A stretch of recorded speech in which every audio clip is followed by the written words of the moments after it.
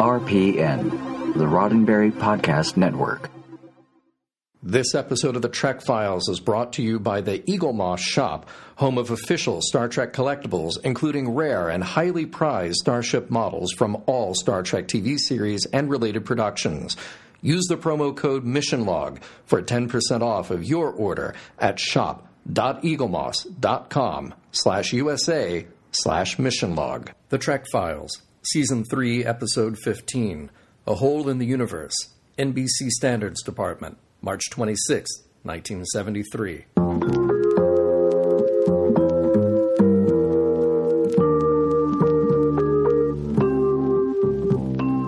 Welcome to The Trek Files, a look into the archives of Roddenberry Entertainment from the personal files of Gene Roddenberry. And now your host, Dr. Trek, Larry Nemechek.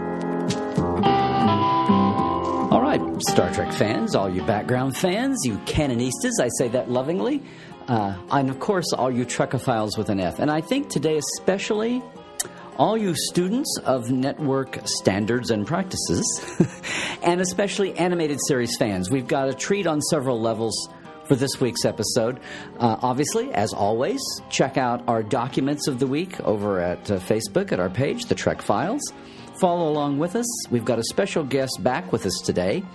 But take a listen to this segment from today's kickoff document, and I'll be right back with our guest. The program material reviewed would appear to be acceptable for scripting under current NBC broadcast standards with the following qualifications. Page 3. Obviously, Chekhov cannot be made to say something dirty, even in Russian. And we'll be right back after a word from our sponsor. Hey fans of the Eaglemoss official Star Trek starships, be it the original collection of 5 6-inch starships, or the larger Star Trek Discovery collection, or the even larger XL editions. For those of you looking to complete your collections, or simply purchase single starships for yourselves or as gifts, well, your ships have come in. Literally. Yes, the Eaglemoss Shop is open and ready to do business, and listeners of the Trek Files can enjoy an extra 10% off selected models. Here's what you do. Go to shop.eaglemoss.com/USA/missionlog and just take a look at the variety of ships waiting for you there. Many of them are shop exclusives. I can't believe some of these. There's Rick Sternbach's early concept model for the USS Voyager. There's the now legendary Interphase USS Defiant from the original series episode, The Tholian Web, and it glows in the dark. Yes, beautifully. And there's the Phase 2 Concept Enterprise. It's my favorite. The USS Titan. I mean, just look around, and you're sure to find a ship, or 5, yes, that scream out, "Buy me, I'm yours." Your shelves are looking empty, so that's what you need to do. Now, of course, these ships are officially authorized by CBS Studios. Each and every model is die-cast, hand-painted, and comes with a display-based stand, plus an in-depth magazine featuring exclusive artwork and highlights the ship's history, design, and place in Star Trek lore. So to order, engage at shop.eaglemoss.com/USA/missionlog and enter the promo code MissionLog. That's all one word, MISSIONLOG, at checkout and receive an extra 10% off your order. Yes, I know the promo code is MissionLog. We'll throw those guys a bone. All right. So you know where to go, shop.eaglemoss.com/USA/missionlog. And thanks again to Eaglemoss for sponsoring this week's show. All right, Trekophiles. Yes, you may be figuring out that with the dating on this document, 1973, we're actually into animated series days, and you're saying, what is this about Chekhov? That's okay. You're probably also saying, what is this episode, A Hole in the Universe? Well, that's a mystery that we're going to unravel today, and we're going to do it in fine style, talking about everything from animated Star Trek to censors to publicists and everything in between. If you've been listening in recent weeks, you probably know by now that my guest is one of our best friends of the show so far, Fred Bronson. Thanks for coming back with us, Fred. Larry, anytime. I'm always, and you gave me lunch, so I'm going to be here every day now. Well, Fred, you've been a writer also in that time. Many credits on many things. You worked with Dick Clark for years. We've mentioned 12 years doing writing the New Year's Rockin' Eve show, 20 years of American Music Awards, specials galore, animated series credits with Star Trek. Go back. If you missed our episodes with Fred earlier, you've got to go back and hear them. But before we leave it, I want you to tell me the Dick Clark story. The fastest sale you ever made. Oh, yeah, that story, because I had so many over many years. Well, I started working, I had worked with Dick as a publicist. He had an Ed Sullivan-type show that lasted 13 weeks in 1978. And then I left NBC in 82, moved to London for a year, came back, and decided to write full-time, and found employment at Dick Clark Productions in radio, which quickly became writing for television. At the same time, I was writing my first book, which was the Billboard Book of Number One Hits, the story of every song that went to number one. And Dick, in his office, had a huge wall of books about rock and roll. So I couldn't wait when my first shipment arrived to present him with a copy of my book. So I walked into his office and I said, Dick, I have something for you. It's a book. I wrote it and I thought you'd like to have it. And I said, by the way, I think this might make a great TV special. Mm-hmm. And he looked at the book and said, how fast do you want it to happen? I thought it was a trick question. So I said, fast? And he said, all right, hang on. He called the president of the company, who reported to Dick, and said, make a deal with Fred. We're going to turn his book into a special. And we did. And it aired on ABC. And it was the easiest thing I've ever sold in my life. I've never repeated anything quite that quickly. I was just watching it on a timer. That sounds like 10 seconds. It was about that, yeah. If they could only all be 10 seconds. That would be great. So that was the start of a very long and wonderful relationship with Dick. Right. Well, again, the hats that you wore as writer, we've talked about, and publicist, we've talked about. I want to talk about them some more. People may be saying, Larry, why do you have a memo here this week, a document about the censor notes on this bizarre and apparently unknown Star Trek episode? Now, you told me you're not familiar with this. I had never heard of this episode until you told me about it. And you were the publicist for the animated series. Yes, but since that episode was never made, it never came across my desk. Apparently by the time they decided not to do it, they were moving on to something else. Well, stay with me. There's a method to my madness here. So, A Hole in the Universe, which looks like it was supposed to be episode 2. The first couple were Beyond the Farthest Star, and then Yesteryear, very famously opened the animated series. Right. A Hole in the Universe was by Larry Niven.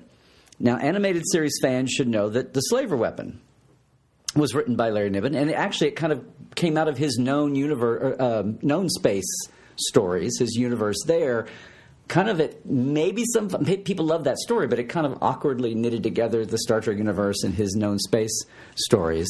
So this was actually another story from his universe, from known space, that was pitched first and bought. And we have correspondents, Dorothy and Gene, talking about this. And yes, it was ultimately dropped.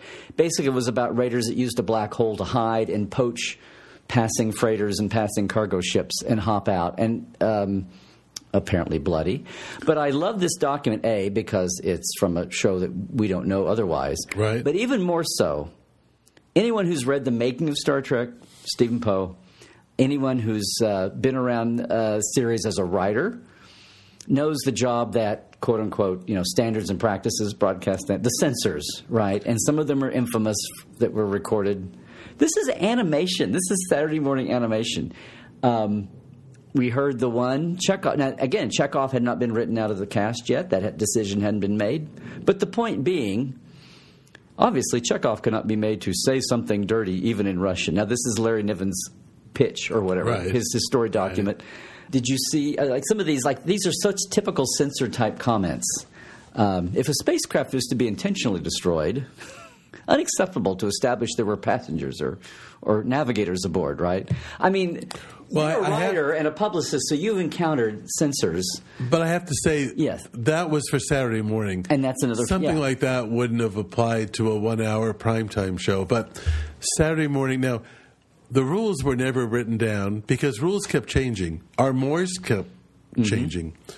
But, they didn't call themselves censors, by the way. They called themselves, broadcast standards.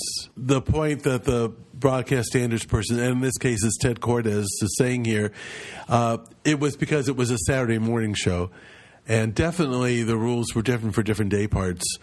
Although it came along a couple of years later, Saturday Night Live, airing at 11:30, could say things that you couldn't say at 8 o'clock. Mm-hmm. And you could say things at 8 o'clock that you couldn't say at 10 in the morning. So even though Star Trek was enjoyed by adults as well as children, Saturday morning is still considered children's viewing hour. And there were, for example, you could never kill or injure a child on a Saturday morning show. Mm-hmm. Even injure. Well, it depends how serious the injury was. Busted knee. Was you could do that. Scraped knee or something. Yeah. But you couldn't do anything violent to a child. That would just, that was a no-go. And I have to say that Filmation, which was the production company, they knew the rules. And they knew what was going to go and what wasn't going to go. Now, this was early on, and, we don't know at what point. Early on for animated series. Yeah, right. Yeah, early in the animated series history. Obviously, way before it went on the air. This letter is dated March 26th. Oh, Diana Ross's birthday, 1970. Leonard Nimoy's birthday, too, I believe, yes. right? Yeah. What a coincidence. Oh, Fred. We don't know if Filmation had gone over this episode yet, but they knew what they could do and what they couldn't do. And Filmation wanted to continue to have a good working relationship with the networks, and some more shows. There were producers, not on Saturday morning. There were producers who would try to sneak things in, or they'd go really far with something, and knowing that the censor would say you can't do that, but then they might let something else go through that they really wanted in the show, but they were right. They disguised it by having something else that was so awful it had to come out. I was going to say they turn it up to 11, so that they can get their point through on 6, right? Exactly, or whatever. Right. That happened a lot, like on shows like Laugh-In, which was on your.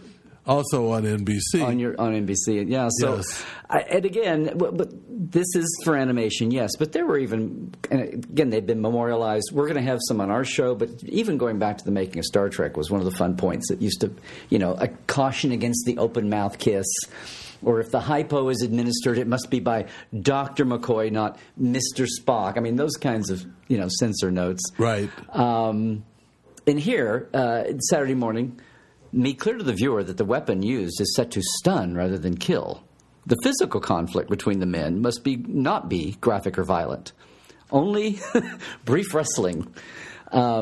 And then even Captain Kirk's reaction to this body disappearing into the black hole cannot be undue. His reaction cannot be too horrified or too great. Right.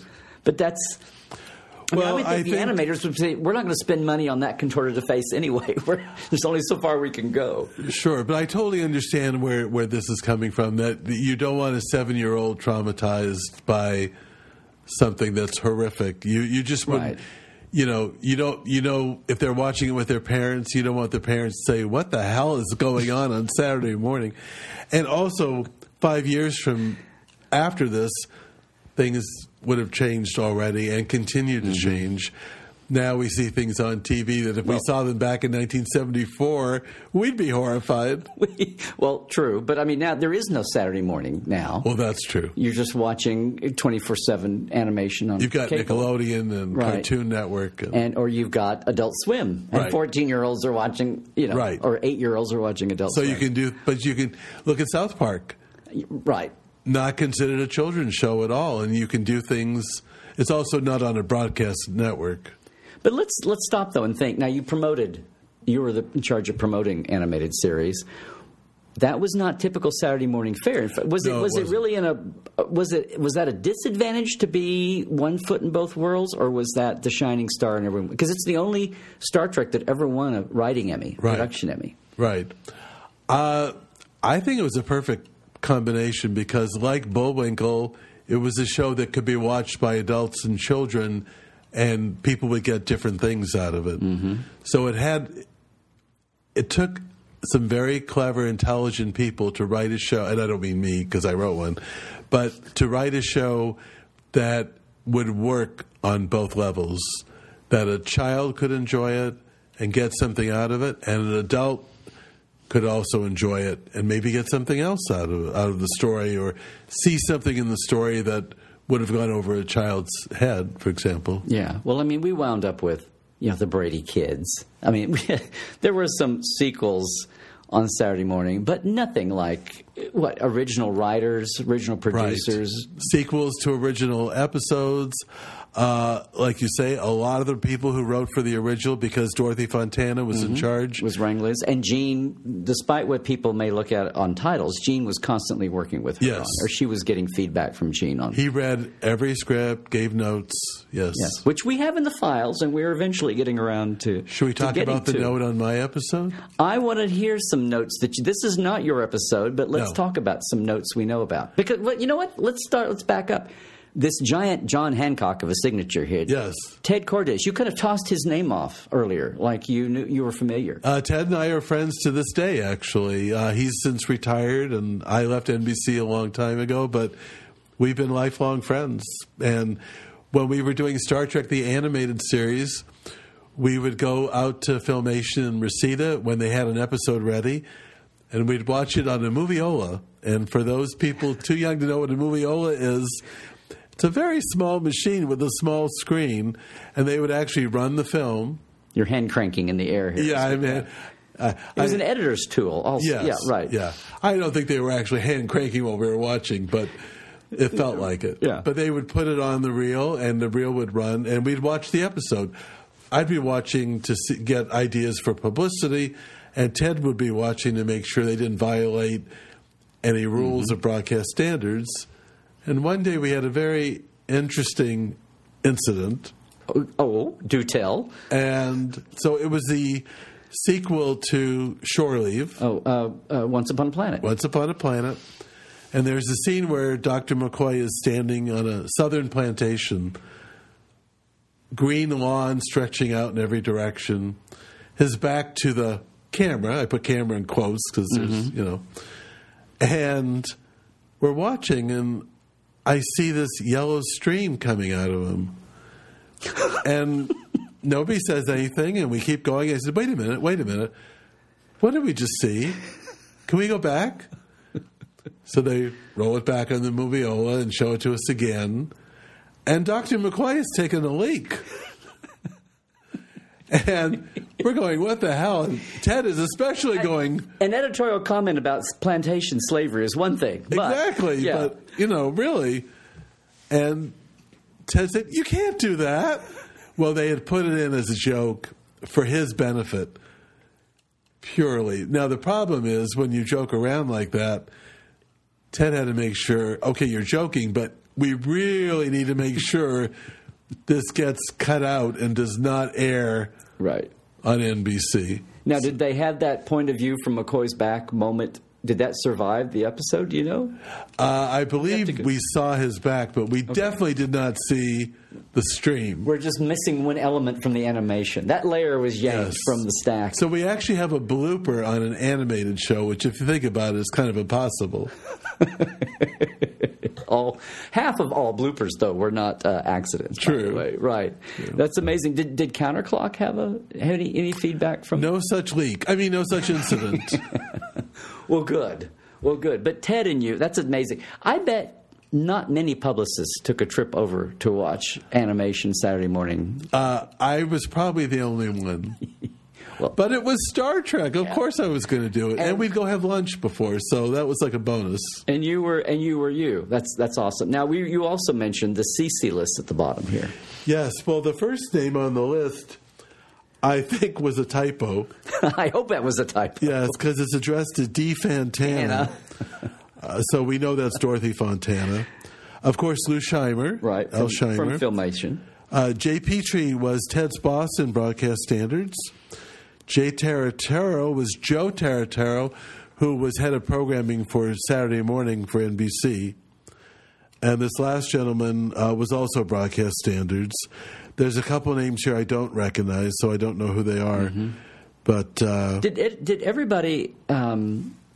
Again, this interesting position that Star Trek had as an animated. There was, I don't know how the budgets compared for your typical, superhero Saturday morning fare, but was there a sense of that two-level sense of it's for adults and kids, and obviously you have to go at it like it's only kids watching. But was there a pride in the network, pride at Filmation?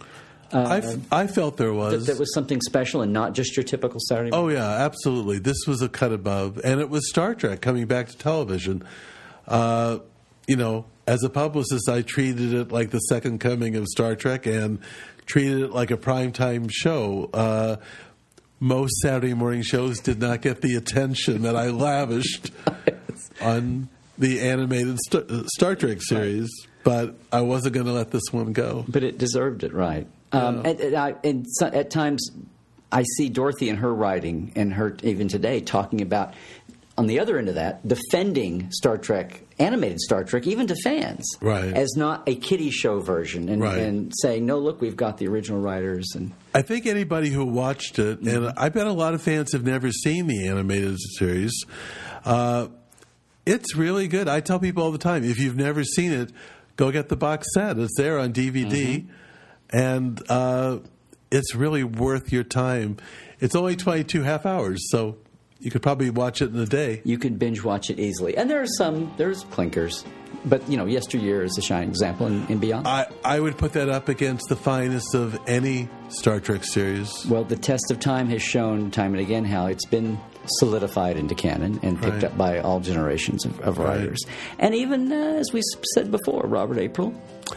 Well, one of my two contributions to Star Trek lore is Robert April, and who knew that we'd still be talking about him all these years later? And, I think down the line, maybe the 11th or 12th series coming out of the new generation of Star Trek might just be that fabled I'm counting on that. Robert April series. Yes. Right. The new Enterprise. It's going to be, he's going to get together with one of the Voyager crew. It's going to be called April in Paris. Oh, God. Did not see that. Trekophiles, I did not see that coming. All right. Well, on that note, Fred, which I think is a B flat. No. It's a pretty terrible note. This has been awesome to have you back once again. I'm happy to come back anytime. I'm just thrilled to hear about you and Ted's lunches, you and Ted's excellent adventures at Filmation. And they're living, it's 45 years later? Here we are. Yeah. Here we are. And thank you, though, for being here and sharing them with us once again. I really enjoyed it. Thanks, Larry. The Trek Files is produced by Roddenberry Entertainment. Executive producer, Rod Roddenberry. Additional production by Ken Ray. All our documents are available right there at Facebook, facebook.com/The Trek Files.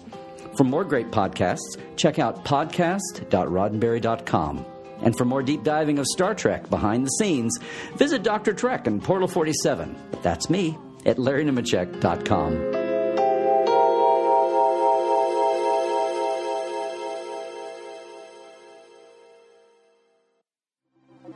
Podcast.roddenberry.com, the Roddenberry Podcast Network.